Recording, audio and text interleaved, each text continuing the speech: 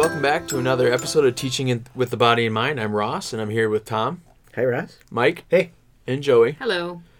And I want to continue a conversation that kind of came up at the end of one of our recent episodes about chaos and being out of control. Yeah. Because that's all it is. When I think early childhood, I think nothing but unadulterated chaos. No, but we were talking about the worry of the idea that with big body play, rough and tumble play, that often it can lead to this feeling of being out of control or people getting hurt and things like that. So I think we were wrapping up a conversation about, keeping your hands to yourself, walking, with the things that we say and do to try to get children to kind of fall into place and just be compliant with the orders we're giving. And I feel like it's what I want to kind of discuss, or the questions I have are finding that balancing act, and how do we do that with recognizing the need to move, the honoring it and embracing it, and then still having the other outlets where maybe there isn't as, there is time to just sit and do some more kind of focused, directed work. And so, yeah, kind of looking at kind of where that's going to go, or where that's going to take us. Where's the edge? Yeah. Right? Where where's the you kind of don't know you've crossed until you've crossed it, right? Sometimes. Yeah. So yeah, where when they're playing, where's the moment they're going to lose control, if they will. Yeah. Right. And sometimes it's coming. I mean, I was just joking about some kids, I was letting them play a little chasing game.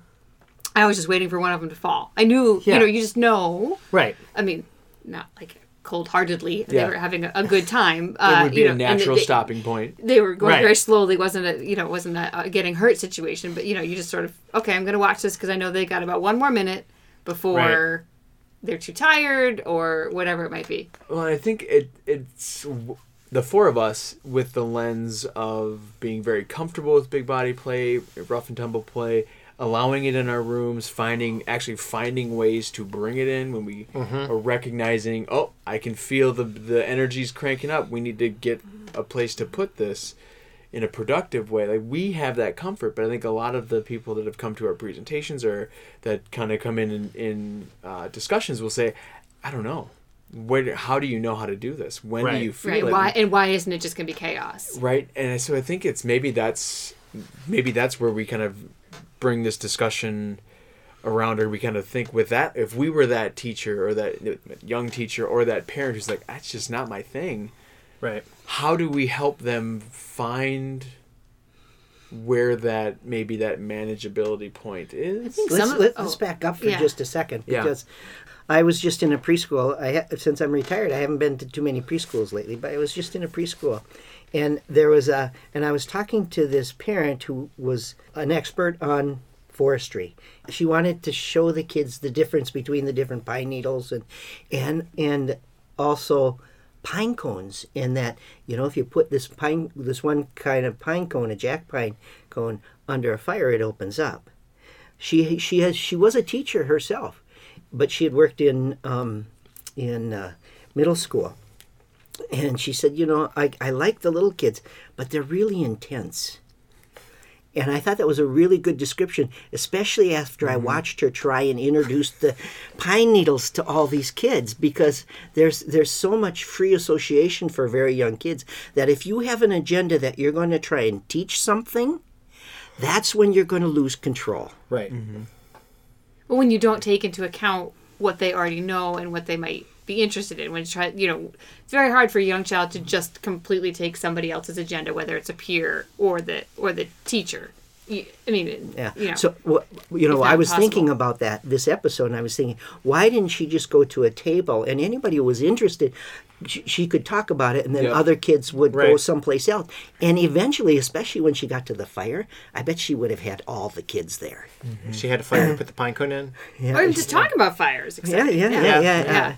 But when you have that agenda, that's when you feel like you're really out of control, because the kids aren't.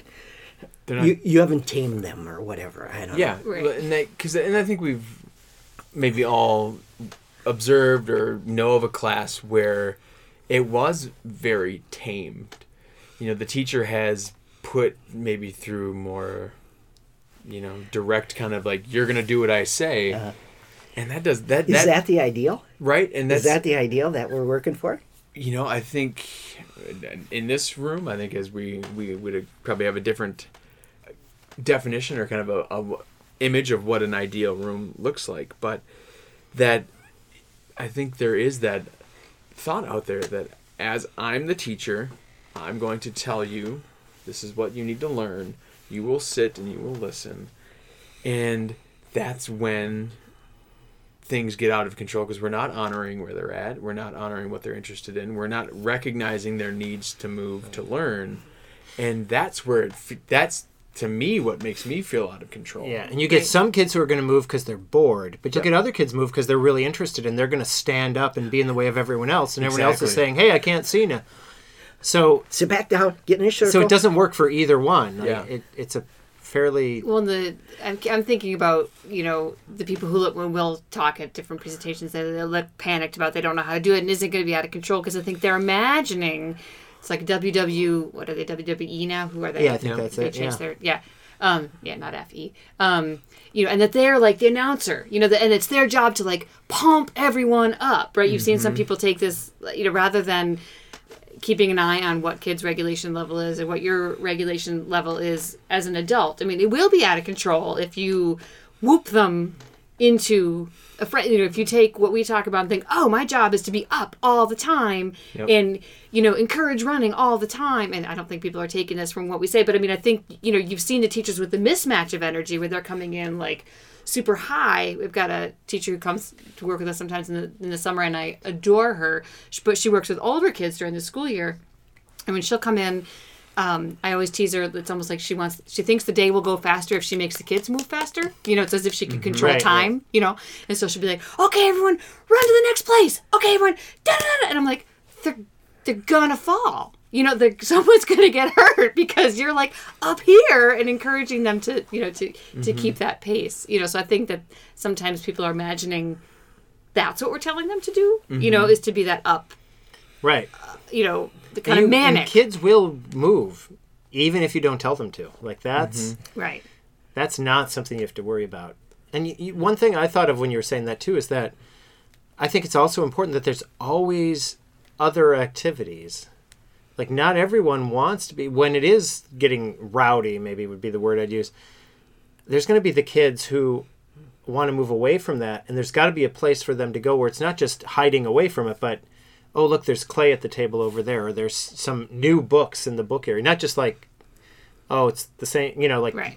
I always go to the book area to hide out, but there's things I actually want there, giving the kids a choice of what energy level they're at. And I think that's part of that balancing act, or that's the management as the adult of the space, is having opportunities for interesting things to take place in all areas of your room or all throughout the day, right. That there are chances to be able to chase or to wrestle or to play, the game that's going to get your body really kind of, that energy is going to be exerted physically. And then there's times, and there's when it's maybe a quieter time to look at books, but there's the books that I'm interested in, of the topics I want to find. There's interesting materials elsewhere that are going to take me in. And I'm thinking back to the infamous Fight the Ball video that we've looked at a number of times within our own group and at presentations. But it's we should maybe describe the video, because I'm assuming not everyone. No, so the quick synopsis is it's three children, two of whom are wrestling for several minutes over a ball to put it into a goal. And there's intense. It's intense to the clearest definition of it. But after they've played this game for quite a while, they go to the table, self-selected, as you said, Tom, and they draw, and they sit down, and their bodies are... Not only they draw, but they talk. They're just talking back and forth like normal people. And I think it's that there were the materials available to tell their story in another way, using another language. Now that they've lived it, now they can recreate it. And it just makes me think that, I think similar to what you were saying, Joey, is that where teachers feel like they need to have their energy up and they need to be the hype person to get these kids just amped and ready to go, there's also that feeling of, well, I've got to have it going all day long. Right. And that's not what we want. That's not balanced. And maybe people are worried that, I mean, I feel like so much we're talking about is being overstimulated. Mm-hmm. And it's, I mean, it seems like something people can recognize, but maybe people can't. Maybe something that would help people is if we talk about a time we thought something was out of control and what we did. Let's pause the conversation here, and next week we'll come back with maybe some concrete examples of ways that times where we felt these feelings. Sounds great. Good. Thanks, Rob. Thank you for listening to Teaching with the Body in Mind. We'll be back again next week with another episode. Music is by Big Wheel Popcorn.